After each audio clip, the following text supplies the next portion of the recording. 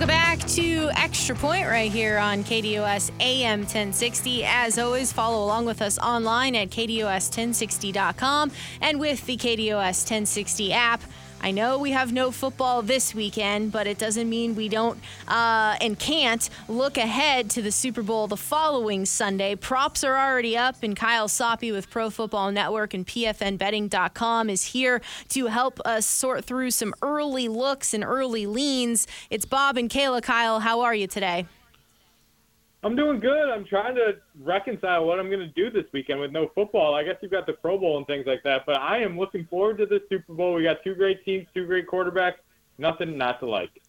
Absolutely. Before we get into some early looks at the Super Bowl, I did want to take a minute to ask you and look back on the season here. Did anything stand out to you? Any trends stand out over the course of the season that kind of remained consistent, or anything jump out to you that changed throughout the season? I think it was a little bit surprising the way some of these great teams had just unexplainable lapses for 2, 3, 4 weeks at a time here. We saw it with the Ravens. We saw it with the 49ers. We've obviously seen it with the Chiefs. The Dolphins went through their sort of thing. So I think in this era where there's so much talent, so widespread, and the versatility at the quarterback position that encourages variance, is that no team is going to be bulletproof right now. I mean, the Ravens were as close to that as we saw, and they fell apart at the worst possible time. The two teams playing in the Super Bowl had months or weeks at the very least, if not a month at a time, where we thought, their time had kind of come and gone. So I'm looking at next season from a macro standpoint instead of the micro and getting too caught up in game to game, and looking more month by month and just kind of seeing the season as a whole as opposed to a bunch of individual weeks. I think that's a good way to go about things for sure. First off, my apologies. I don't have that much to offer today. 1 week before the game, I needed to rest my brain for a few days from football. I promise I'll bring it next week. But a couple things that definitely catch I'm curious about. I've actually been betting sports since the 1970s, late 70s. I understand the value of early line betting. How much do these prop bet prices change with the Super Bowl props? It's funny you say that, and line shopping and early bets and all that stuff is a great way to attack the Super Bowl. It's a little less fun because, like you said, there's a week off. People aren't thinking about it. Then you get to Wednesday of the Super Bowl week, and everybody wants to pile on. So there is some movement, not as much. These prop bets, when it comes to player props, I mean, you're talking a couple of yards make a big difference here. Brock Purdy's passing number has already gone up. It's already come back. Isiah Pacheco's rushing yards has kind of been steady. So you look at things like that. I prefer to get out in front of it, but the Super Bowl is such a casually bet thing that I'm not even sure the line movement is as sharp as it would be in week 7 of the regular season, because you're talking a bunch of new money that isn't the sharpest, and I don't think books are too willing to react and move their numbers too early in the process. By the time next week hits, I think these lines are going to be pretty stable. You'll know the markets you're getting into. Kyle Soppe, Pro Football Network. Follow all of their work over at PFNBetting.com. Let's start here with Super Bowl MVP. I think this is kind of funny because right now the 49ers are favored by 2.5, but MVP odds are Patrick Mahomes at plus 135, Brock Purdy at plus 200. It's kind of become this offensive award, and especially a quarterback award as well. Christian McCaffrey plus 450, Travis Kelce 17-1. Is Super Bowl MVP now become an award that you just stay away from? It is for me personally. If you were going to go that route, I guess you could say Mahomes instead of betting the Chiefs on the money line, because the two seem pretty correlated, and you're getting another 20 cents of value. If you want to go that way, it's hard to see the Chiefs winning the Super Bowl without Mahomes getting the trophy at the end. But then you've got the whole Travis Kelce, Taylor Swift narrative, and there's a lot of things to challenge there. I don't typically bet this way, but if I was going to go that route at all, it would be on Mahomes instead of the Chiefs money line. Yeah, game script, he tried to say. At least for me, has plenty to do with prop betting. I heard on Thursday that a team rushing prop, the team that has the most first downs, there's a prop out there for that. I would assume that if somebody believes the 49ers are going to win, that they would likely have them with the most rushing first downs. Does that make sense? Yeah. I mean, and that's the thing. There's so many of those kind of one-off props that we wouldn't get on a normal basis. I tend to agree with you on the premise there. I kind of think the 49ers are probably the better bet in that regardless, unless you think the Chiefs just blow them out, but more of a dink and dunk, short hitting offense. Not that the Chiefs are explosive these days, but the Chiefs are more likely to hit one over the top with a Marquez Valdez-Scantling or something along those lines. Whereas the 49ers, we know Deebo Samuel used as a running back / flex weapon, whatever you want to call him. George Kittle, great at moving the chains, and obviously Christian McCaffrey is there as well. Brendan Ayuk stretches the field to a degree, but he's probably going to get shadow coverage. So you're looking at Brock Purdy, a more conservative offense, which is where I would go if I was targeting the first down market. I lean the 49ers, especially if you think they're going to win the game. You talked about how there's a whole lot more props out here that we would never get week to week in the regular season. And one of those things is, when are points going to be scored? Sometimes things tend to get off to a slow start in the Super Bowl. That also kind of leads into some of the prevailing thoughts about unders in the first halves, etc. here with all the hype. Teams maybe not wanting to make that big mistake early and have it snowball.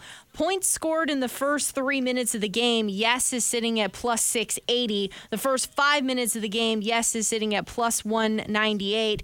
First 6 minutes of the game, yes, at plus 108. Do you like taking any action on these sorts of props, and what do you think might happen game script-wise? Yeah, you're all over it. Teams generally don't want to mess up in the early going, and they get aggressive as the game goes on. Kansas City's been a great team with second-half unders, but I think you're right here that a slow start is very possible. No points in the first 6 minutes. Cashed in 6 of the last 7 Super Bowls. It's cashed in 15 of 20 Chiefs games this season, including 8 of the last 9 and 3 of the last 4 for the 49ers. So you get that at plus money. I realize it's not too fun to sit down on your couch with all your friends, all the snacks and everything, and say, I don't want any points. No excitement in these first 6 minutes, which end up being, like 37 minutes of real time. It's not the most exciting bet, but it is plus money. It is where my money will be in the first quarter.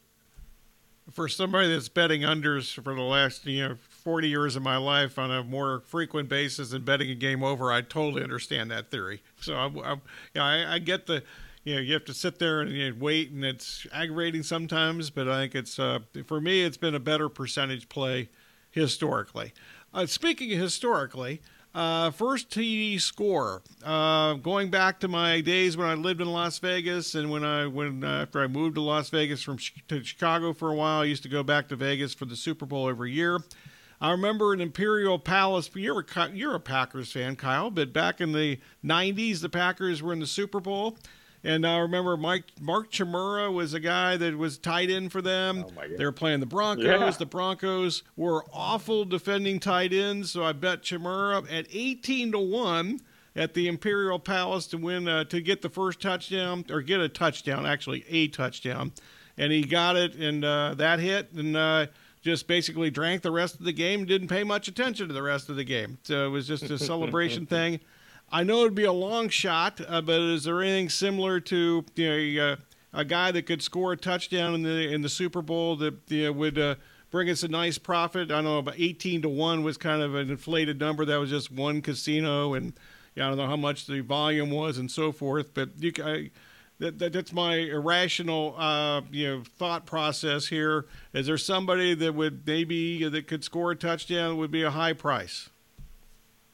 I mean, there's a lot of chalk here. We've got a lot of star power here. I mean, Christian McCaffrey's going off at minus 225 to score. He's the favorite to score the first touchdown at plus 340. Even that's not really getting my blood boiling in this spot. If you want a long shot, you want something to root for, Brock Purdy. I mean, we saw him running like nothing we saw last week, and you can't think that kind of regresses with all the chips and all the legacy and everything on the line this week. He's 28-1 to score the first touchdown. That might be a little aggressive, but he's over 5-1 to score at all. If they're gonna get close, obviously the Chiefs are gonna buckle up on Christian McCaffrey and his 20+ touchdowns. Rashee Rice, everybody knows about him. Travis Kelce isn't sneaking up on anybody on the Chiefs side either. So if you look at Brock Purdy, understanding that the Chiefs create pressure at the second highest rate in the entire NFL, if this mobility that we saw from him last week is at least sustainable for another week, I could see him getting in there. You probably don't get it through the sneaks, but a little 4-yard run if he's feeling the heat and can't get anybody open. There's worse ways to spend a couple of bucks than 28-1 to score the first touchdown. Well, let's stick there with Brock Purdy here, and we did see his legs on display, and honestly, that was helping them win that game. How about Brock Purdy, though? It's just sitting at 11.5 rushing yards, and if you wanted to not get into any sort of, if you think the 49ers are going to win and any sort of taking knees late in the end of the game, if you wanted to go with his longest rush prop at over under 7.5, do you think that that's worth a look? I get the angle, and I very much appreciate not wanting to get out in front of the knees thing. I can't imagine a worse way to spend a Super Bowl Sunday night than sweating out kneels and hoping it doesn't happen. So I'm with you and not going to the yardage total. I'm not that intrigued in going the over just because this is kind of the first time we saw it. I mean, he had the 5 carries for 48 yards last week, but that's basically more than he had in the final 2 months of the regular season. He hasn't been hitting 7 very often at all. He hit it a couple of times during the regular season. He can do it. This high pressure rate, like I said earlier, you can look sideways and get there. You can squint hard enough. You can see it, but I think there's better coin flip player props to target than Brock Purdy on the ground. Okay, this is probably not a better player prop either. This is a crazy question. Going back to my history again, I did a show every night at the Bally's Sportsbook in Las Vegas in the early 90s. A regular listener to that show actually bought me a Who Wins the Coin Toss ticket. I'm curious, does that prop bet even exist anymore? It does, but I think you're kind of crazy. If you're watching the Super Bowl with anybody, flip a coin with your buddy. It's juice free. That way you get a free $10 or whatever, and there's no juice taken out of it. You could say tails never fails. If you want to play that narrative, put it in on a sports book and allow them to build a taller building somewhere else. Be my guest. I'm not gonna do it, but if you need a pick from me, I will say tails. Okay. Yeah, just a bit for the record, I don't even remember whether I cashed that ticket or not. I just remember somebody bought me the ticket. I thought it was the craziest thing of all time. Somebody just bought me a ticket for a coin toss to win the Super Bowl. Kyle Soppe, Pro Football Network. Follow all of their work over at pfnbetting.com. I haven't seen his number yet for longest reception, but I'm going down this crazy train here. Marquez Valdes-Scantling. He is the deep threat for the Chiefs. We saw him make a couple of catches in that Bills game and the Chiefs game, and to seal and ice the game, they went deep there. They found him an opportunity there. So what do we think about those sorts of small opportunities, so really kind of isolating there in the longest reception prop? If you're going to go that direction, the longest reception in the Super Bowl right now, you can get MVS at 10-1 on DraftKings. I don't mind the idea behind that. If you're going to bet him, if you're pro Valdes-Scantling in a game like this, you might as well bet him to have the longest reception because any catch he has is more than likely going to be a big play to some degree. And I'm not out here trying to root for MVS to have a couple of catches throughout the game. I want him to hit the big play because that's what he's there for, right? I mean, he ended the game last week with the big play. That's how they're going to do this. And maybe Kansas City's playing from behind and they got to take some shots deep and things like that. You could tell yourself the story to get to 10-1. It's not a play I'm necessarily looking to play, but in the longest reception of the game market, he's definitely the name that sticks out. Kyle Soppe, Pro Football Network, pfnbetting.com here on KDOS AM 1060 in the Extra Point. All right, so is anything else that you are initially leaning toward as we still have yet another conversation to go next Friday? I'm in on Isiah Pacheco right now. I mean, I've got his over on rushing yards at 66.5 and his longest carry gaining over 15.5 yards. The 49ers 30th this season in rush EPA. Pacheco's got at least 15 carries in 8 of his last 9 games, and we've seen it this year. We saw it last year. The man gets harder to tackle as the season wears on. Like, that's not rocket science here. He runs as hard as anybody in the league, and the 49ers have struggled to contain the run. If this game's close, they stay committed to the run game throughout. So I'm loading up on Pacheco rushing overs. That is a great idea. I concur on that one. And we will leave it there, and we will talk to you next Friday as we'll officially be set for the Super Bowl between the Chiefs and the 49ers. Try to have some fun this weekend with no football, and we'll talk to you next Friday.